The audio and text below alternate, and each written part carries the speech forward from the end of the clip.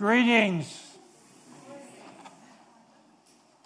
Greetings from my heart to your heart. Greetings to special friends from far and near, from around the world, from San Clemente to Huntington Beach. You're looking so good, I wish I could see you.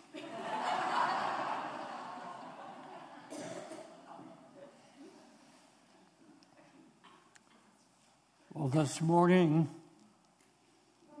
we are into a text of Scripture that is so glorious, so awesome, so appropriate for this time in history. My heart is moved. I feel like a racehorse at the gate. I want to get into it. Please turn to Hebrews chapter 12, verses 1 and 2. Again, it's Hebrews chapter 12, verses 1 and 2. And we read, "Since we are surrounded by such a great cloud of witnesses, let us lay aside every weight and the sin which does so easily hinder us. Let us run the race with perseverance, looking unto Jesus, the author and the finisher of our faith, who for the joy set before him endured the cross, despising its shame, and is seated at the right hand of the throne of God." This is the word of the Lord. Let's bow our hearts. Oh, dear Holy Spirit, plant this truth in our lives now and forever. Amen.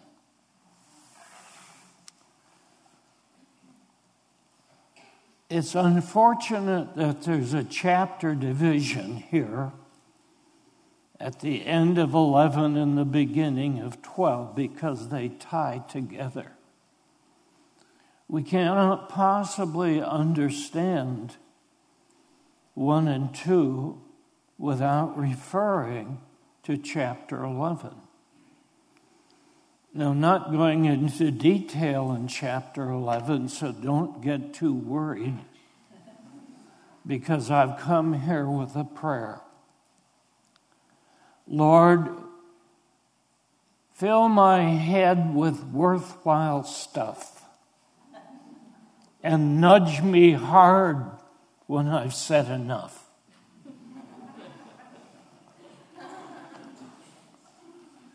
Who are the cloud of witnesses? They are the people of chapter 11, the people who lived by faith. By faith, Noah. By faith, Abraham. By faith, Moses. By faith, Joseph. They are known for their witness of faith. They all died in faith. And they lived by faith in perilous times, persecution, hardship, difficulty, tribulation, trial. And their witness came through those times. While we live here this morning, the important thing about our lives is our witness of faith in hard, difficult times.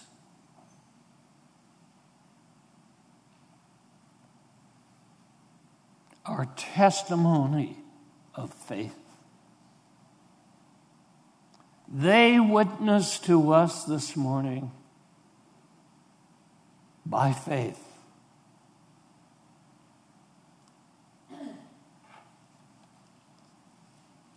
I try to get the message reduced to one sentence. And the message is this: we live the life of faith by looking unto Jesus, the author and the finisher of our faith. That's the message. The outline for the message is in the words of the text. And there are 5 words in this text that give us a 5-point message. And the first word is looking. By the way, there are 8 sermons in verses 1 and 2. I'm going to deal with one phrase or sentence. Looking unto Jesus, the author and finisher of our faith. So the first word is the word looking. And immediately I want to say, this does not mean a casual glance. It is a strong word, full of meaning. Some translations say, fix your attention on Jesus. It's vitally important for us.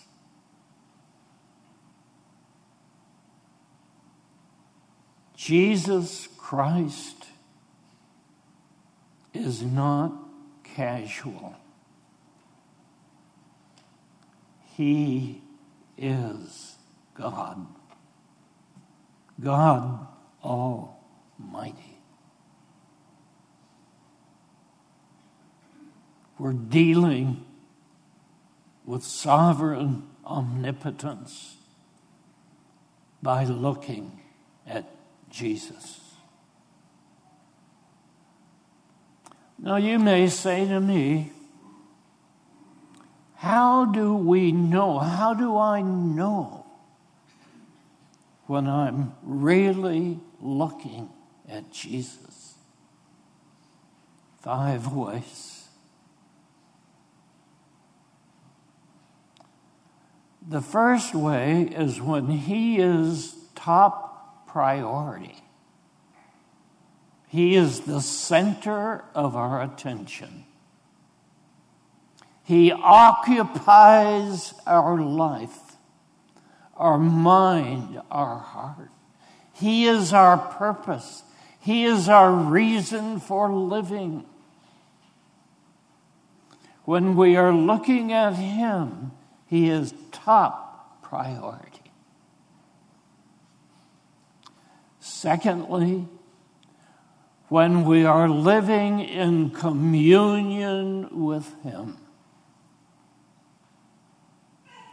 daily with him, daily relationship. communicating together, receiving from the Bible, talking to Him about everything. When He is top priority, when we are living in communion, when we are surrendered to His authority. He is the Lord, the Master, the King. Now, some people talk about receiving Jesus as Savior and then later on receiving Him as Lord. He is never, ever anything less than Lord. He is the Master. He is the authority. Live under His authority. Top priority, communion, authority, and surrendered or living by faith in Him and His ability.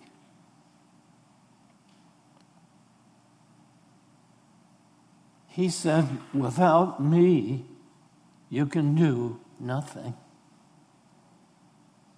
Don't live life apart from Him.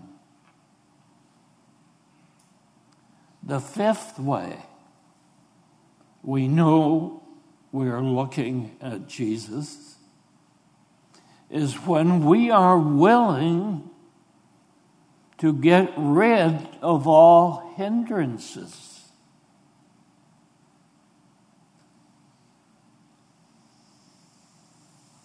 We have hindrances when we get serious about looking at Jesus.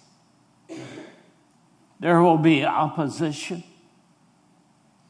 There will be hindrances that come to our life. And again, you may say to me, what are the hindrances? 5. First of all, people. People can be a hindrance to us in looking at Christ. If you are keeping company with the wrong people or person, get rid of them. Don't let them drag you down. Keep company with the right people. We used to say that being together was keeping company. Now I hear it's hanging out. What did you and John do the other day? Oh, we were hanging out. So I have to learn a new language. But I'm used to learning a new language because when our son Tim became a surfer, he would go surfing, come home, I'd say, how were the waves? He said, glassy. Again, he'd come home and say, oh, they were all blown out. Or he'd come home and say, they were really rad. I had to learn the surfing language. Dude.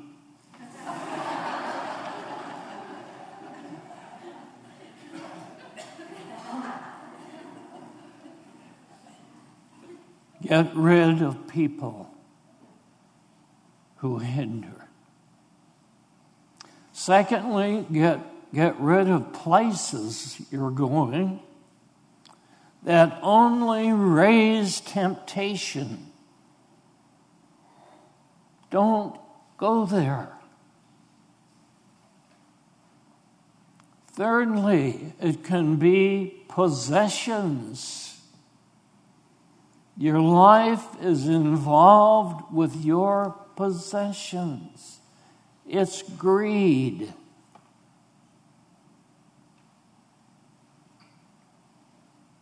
People, places, possessions. And now I'm grappling for the fourth one. Before we leave, I'll have it.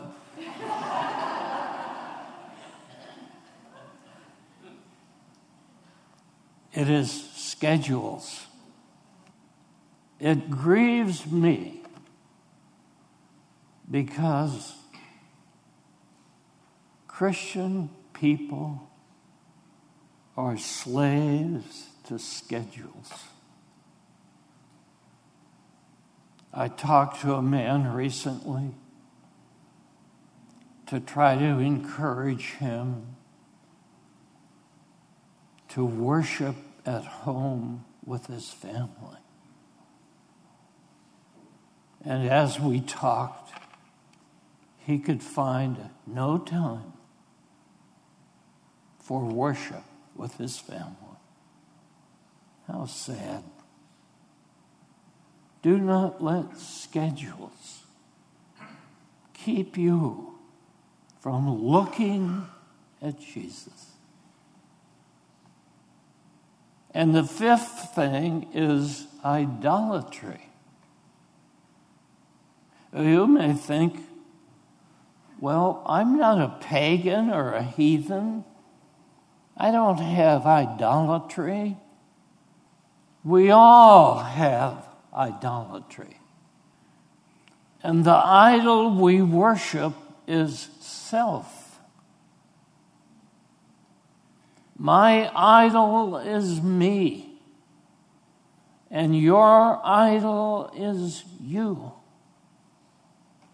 And we worship the biggest fish in the world. It's called selfish.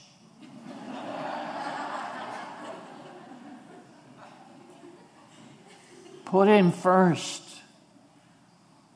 That's what looking at Jesus is. First place.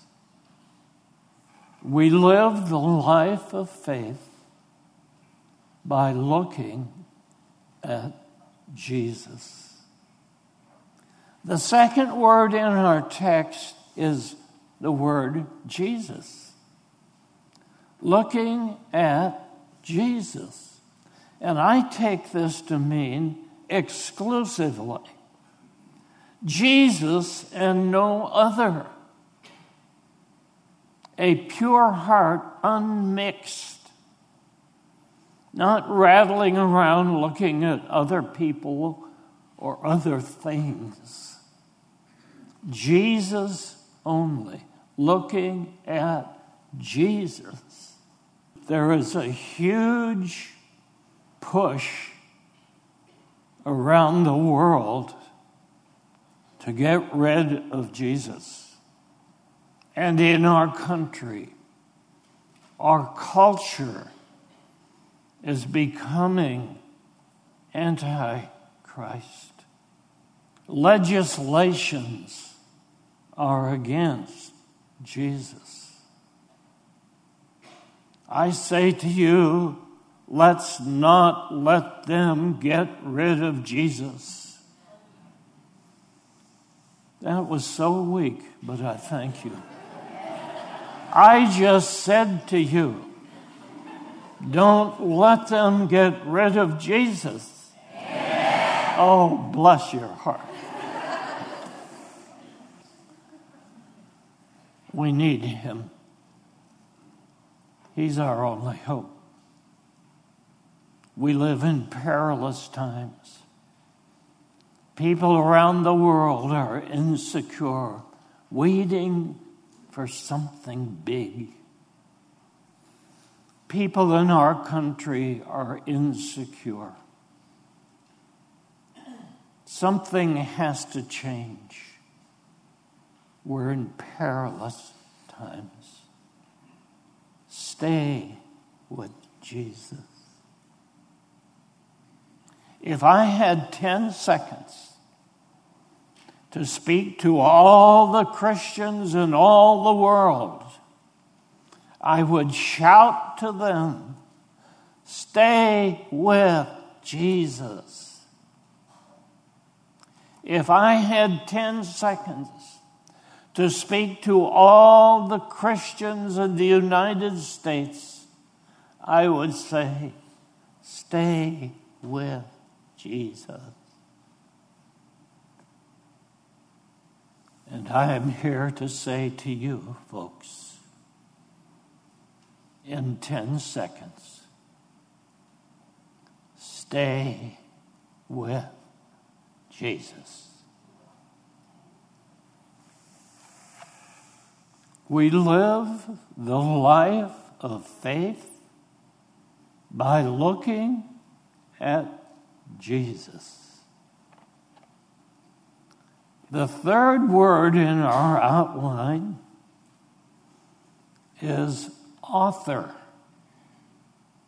He is the author of our faith. Now, there are certain parallels between a human writing a book as the author and Christ being the author of our faith. A man or a woman gets an idea, feels inspired, writes a book, has the plot in mind, selects the people, gives them names, gives them activities and events that unfold the plot of the book, and closes the book, usually with a message. The author is the starter, continues, and closes the book. Now, this word, the Greek word archegos, is a wonderful, great, strong word. It has many meanings. It can mean the chief, the head, the ruler, the one in charge, the one in control, the one who supplies. And the word author is a good translation. And I believe there's another word that comes alongside of it, and that is the word initiator. Jesus Christ is the initiator of our faith. No human being ever initiated faith, because it is impossible.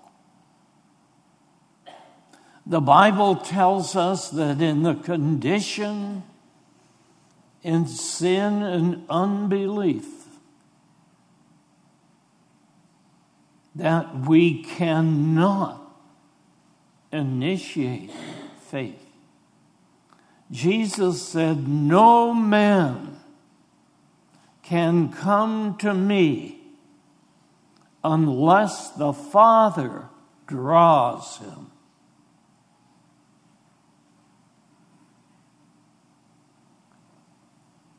The natural man does not receive the things of the Spirit. They are foolishness to him, neither can he know them? C-A-N, ability. No human being has the ability to initiate faith. And it's the same thing with love. We do not initiate love. We love him because he first loved us. The initiator of love and the initiator of faith. How do we respond to that? We say, thank you, Lord. I appreciate you. I adore you for initiating my faith. The next word used in this text to reveal living a life by faith is the word finisher. When I was discussing this with my son Tim on the telephone, he quoted it this way: looking unto Jesus, the initiator and furnisher of our faith. And I thought, that is great, because it's true. He is the initiator. He's the finisher. He is the guardian. He is the protector of our faith. And it is said of the Hebrew 11 people, they went through perilous times, but they all died in faith.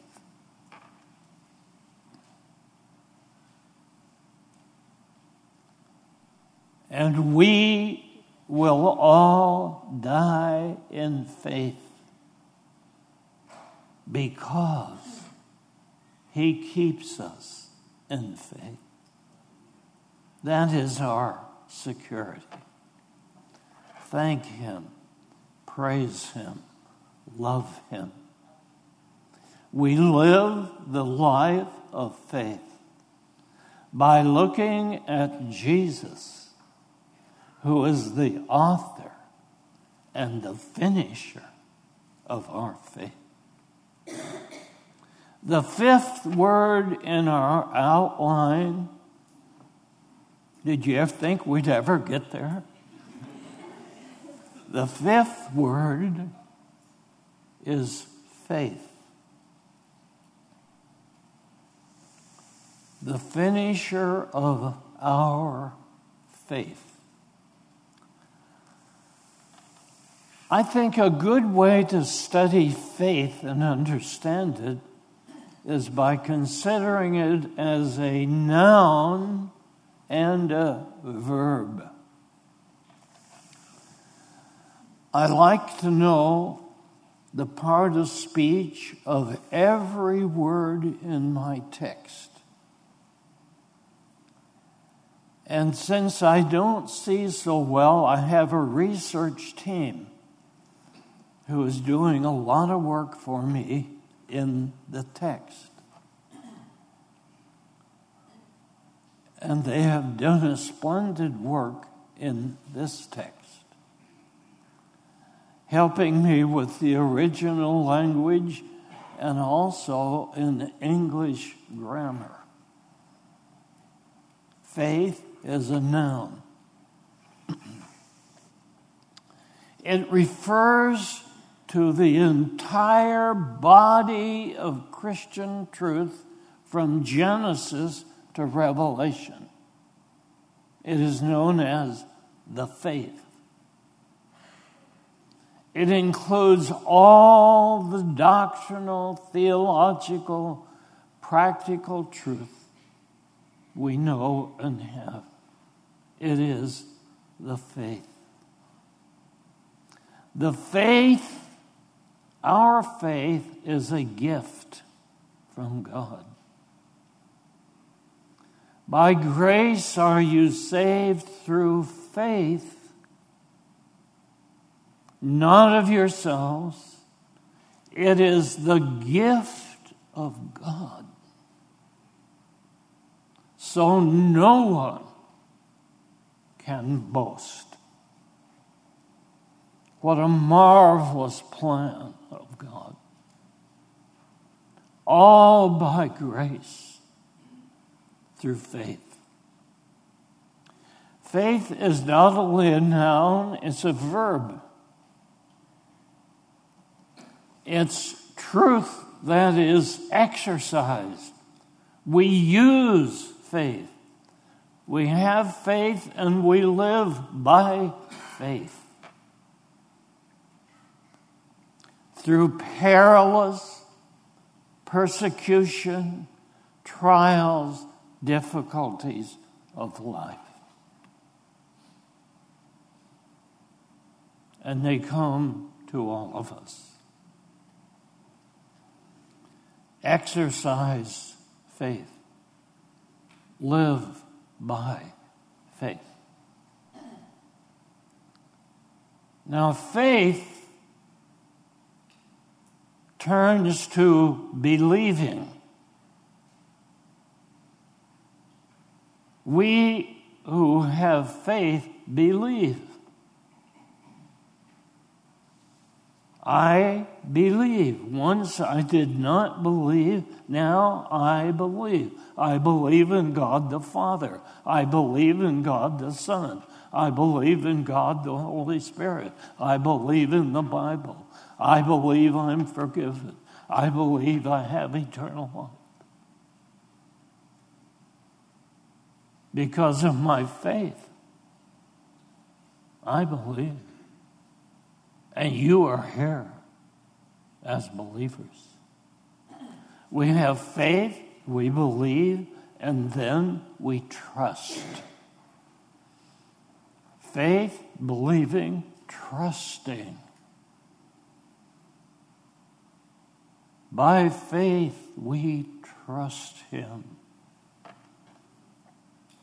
Now, you can go to an airport and is sitting up there, and you can look down at the plane that they're getting ready, which you're going to board.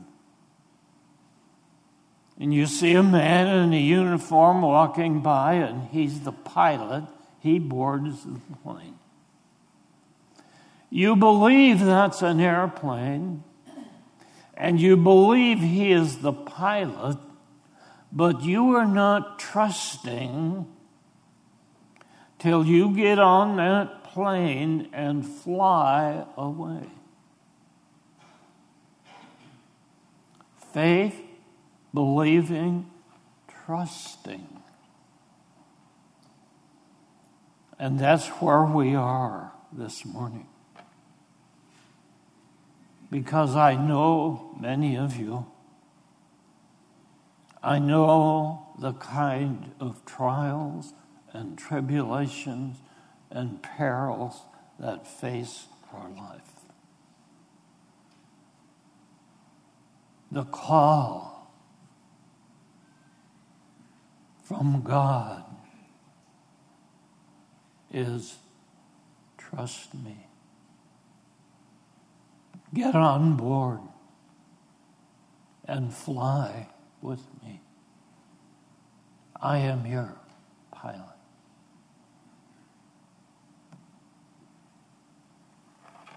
Faith, believing, trusting leads to resting.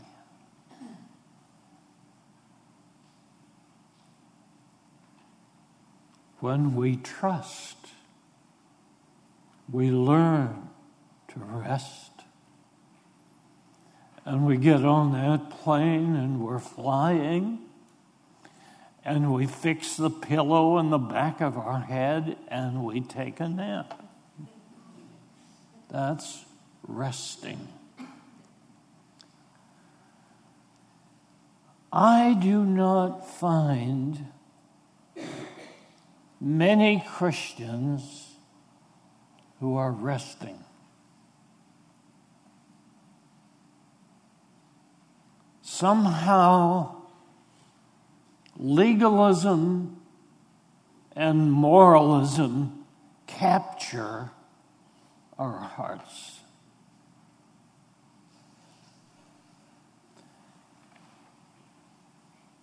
Do not live under the law. Live by grace through faith, and you will rest.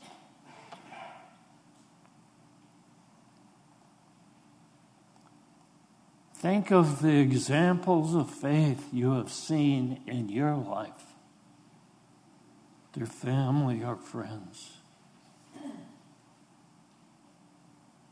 There is one in the 11th chapter of Hebrews that I'm thinking of, and that is in the life of Abraham. By faith, Abraham. God promised him a great family, and he has no children who will carry out the promise. Finally, he has Isaac, his only son of promise. And God told Abraham, "Take Isaac and sacrifice him to me."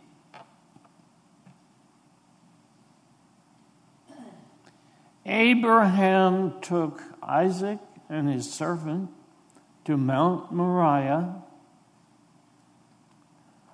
and Abraham said to the servant, "Stay here. The lad and I will go to worship, and we will come back to you."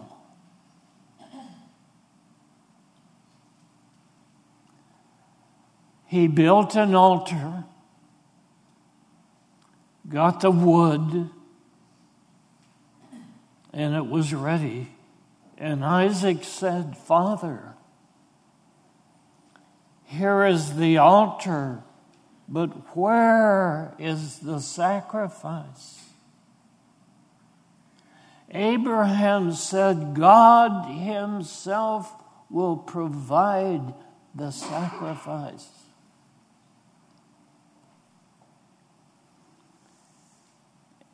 Abraham bound Isaac on the altar. And he takes out his knife. And he is going to slit his throat and stab him in the heart. He heard a noise. And he looked around, and there was a ram caught in the bushes. Abraham took the ram, slew the ram, and sacrificed it, knowing it was God who provided the sacrifice.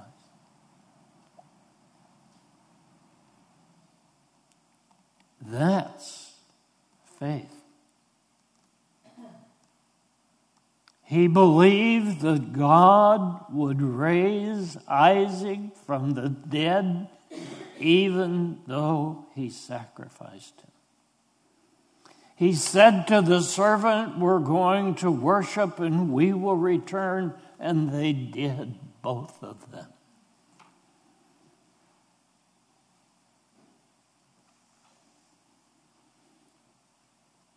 Think of that.